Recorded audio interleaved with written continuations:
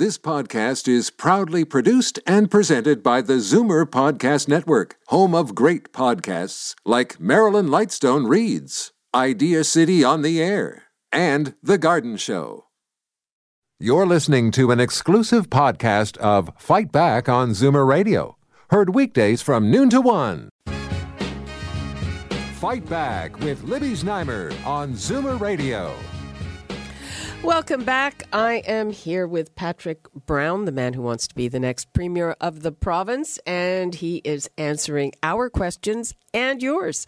The numbers to call 416-360-0740, toll free 1-866-740-4740. And Patrick, this morning you called for the resignation of the Attorney General. It's come to light that some offenders, people released from prison who are on parole, are allowed to self-report. And that means check in online, and this includes some sex offenders. Yeah, I couldn't believe it. It is so shocking and disappointing what we've seen happen in the justice system. We've been raising this in the legislature for the last 2 years that the probation system, the justice system in Ontario has too many loopholes that are leaving for opportunities where public safety is diminished. And this is a good example. Global News did an excellent expose highlighting how probation officers want to be able to do home monitoring, who want to be able to go check up on dangerous offenders. So we're talking about violent criminals, child sex offenders. And in other provinces, you have home monitoring. In Ontario, Kathleen Wynne and Yasser Naqvi are okay with self-reporting. And they highlighted a case in Durham where there was an individual convicted of child luring. He was supposed to self-report. Of course he doesn't. And then he goes and recommits the same offense. And I'm angry. I'm livid. The fact that I brought this up in the legislature before and they laughed at me. They laughed, saying it's not a serious issue. And now Kathleen Wynne saying her Attorney General is doing a great job. He's dropped the ball. And it's not just, the probation officers are saying this is inadequate. It's not just the victims of these crimes who have saying the government hasn't gone far enough. There was even a judge on TV last night on Global saying that he found it unbelievable that the requirements that are assigned aren't being followed.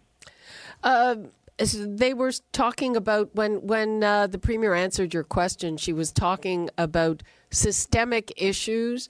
The whole justice system is grossly underfunded. We have a law saying that people have to get their trials within a specific amount of time, and in order to do that, we'd need a lot more judges. The legal aid system is bursting at the seams. People aren't necessarily getting lawyers if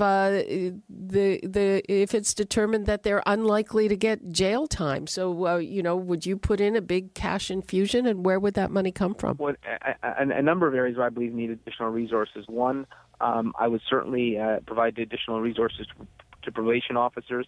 The fact that you have people out on probation. It's a joke in Ontario right now that you have self-reporting. It doesn't happen, and it means you have criminals committing the same heinous offenses. So more resources for probation officers. I also want to bring more security to the correctional system. And I've toured correctional institutions in Ontario, and because of a lack of resources, they didn't have body scanners in many of them. You've got weapons being snuck into correctional institutions. You've got hard drugs being snuck into correctional institutions, so those have dropped the ball on that.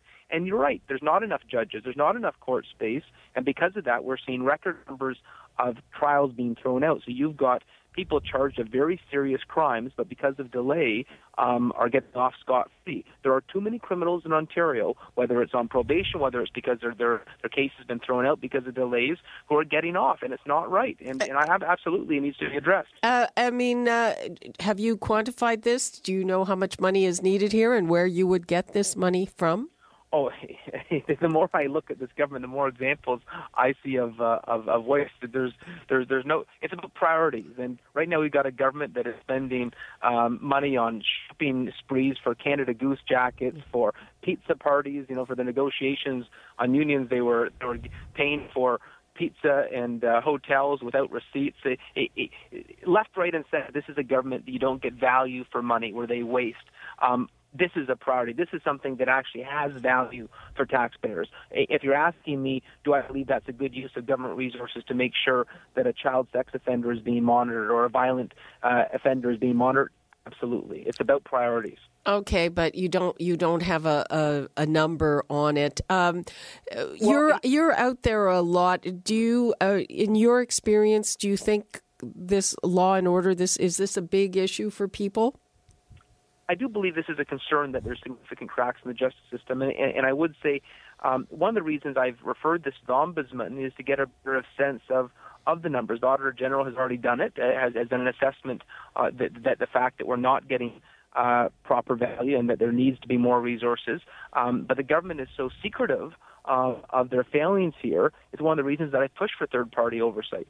Mm-hmm. We just saw an election in British Columbia that was supposed to be very close. We're seeing a Liberal government there.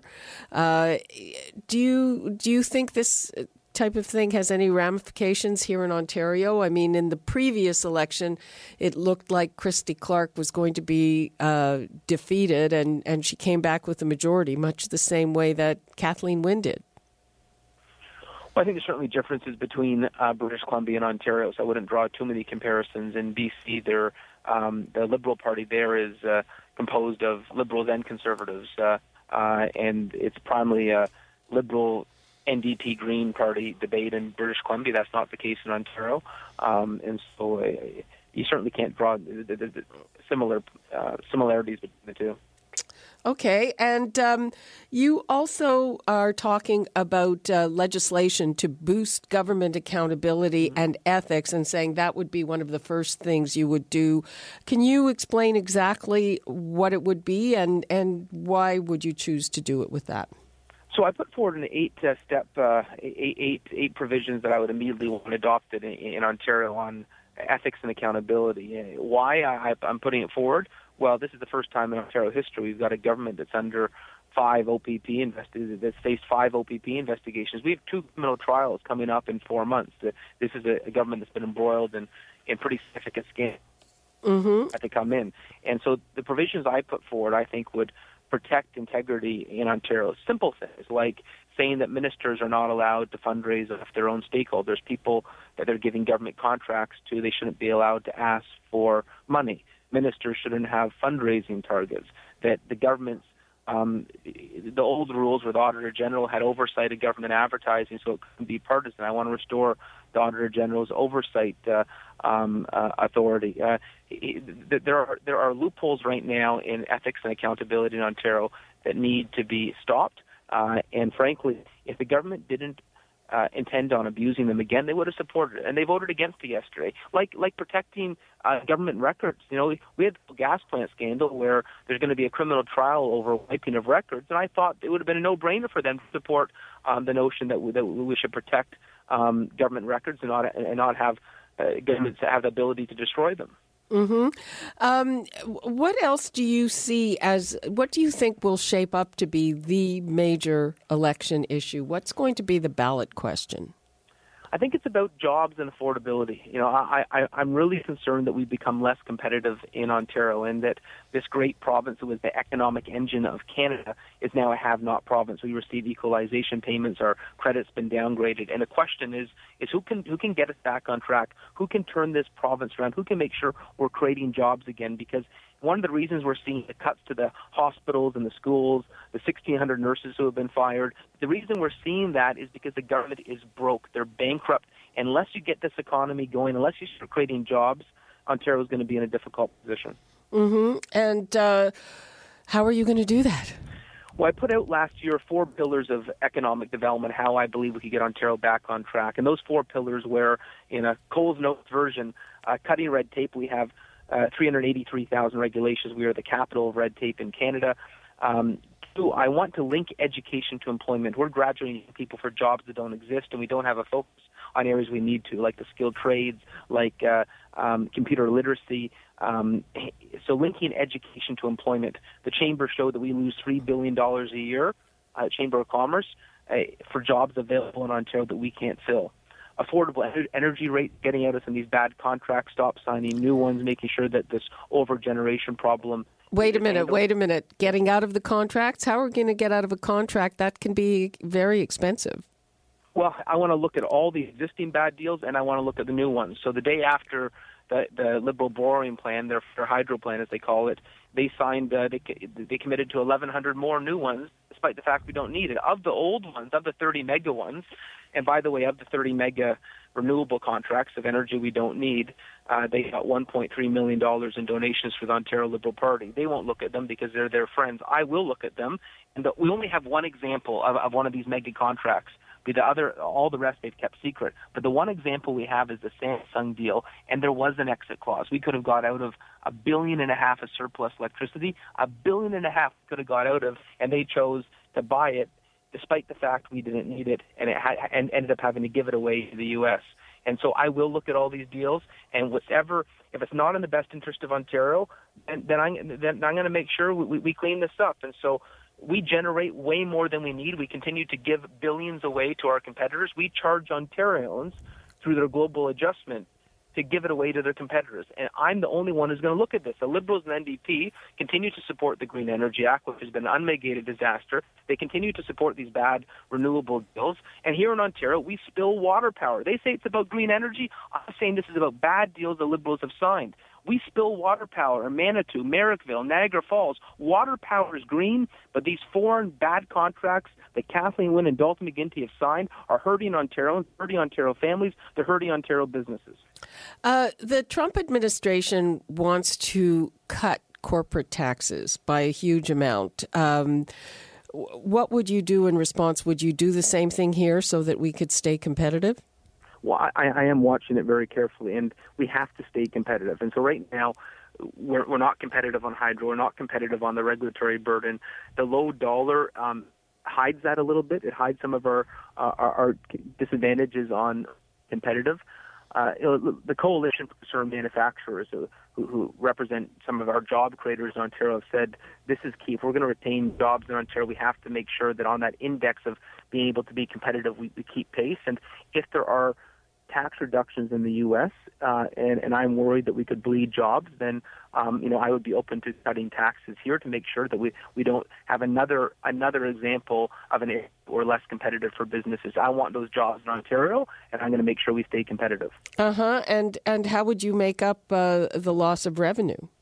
Well, I think the opposite perspective. If I'm bleeding jobs, I'm losing revenue. And if I have to make sure that I cut red tape, I have affordable hydro rates, and I have to cut taxes to make sure we stay competitive to keep jobs, I have revenue. If I start creating jobs, I have revenue. If we continue to bleed jobs, we've lost 350,000 manufacturing jobs in this province. No wonder we're the most indebted subnational government in the world. No wonder we owe more than any other province or state in the world, because we lost jobs. If you keep jobs in Ontario, you have revenue.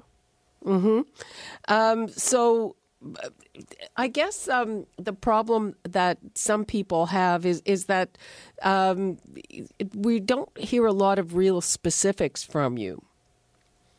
Well, I think we've talked about a lot of specifics today, but I can tell you in terms of money and where it comes from.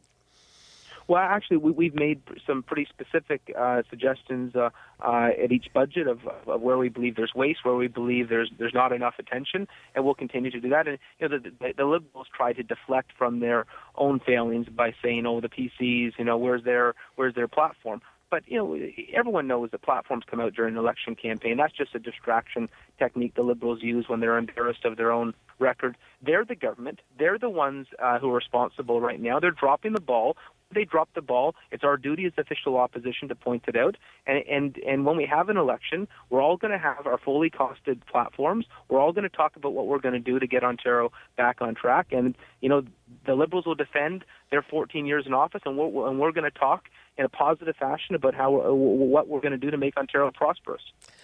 We only have about a minute left. What would you like to leave us with? We do this. I'm trying my best to build a modern, inclusive PC party. It doesn't matter who you love, where you're born, what the color of your skin is, what God you worship. You have a home in our PC party. And my focus is this. what's ever in the best interest of Ontario. There's no monopoly on a good idea. I don't care if an idea is left-wing idea, a right-wing idea, an NDP idea, a Liberal idea, or a PC idea. If it makes sense for Ontario, we're going to push it, we're going to advance it, and that's our only focus. Okay. Patrick Brown, thank you so much for joining us. Appreciate it. Thanks for having me on. Okay. You're listening to an exclusive podcast of Fight Back on Zoomer Radio, heard weekdays from noon to 1. You're listening to an exclusive podcast of Fight Back on Zoomer Radio, heard weekdays from noon to 1. You're listening to an exclusive podcast of Fight Back on Zoomer Radio, heard weekdays from noon to 1. This podcast is proudly produced and presented by the Zoomer Podcast Network, home of great podcasts like Marilyn Lightstone Reads, Idea City on the Air, and The Garden Show.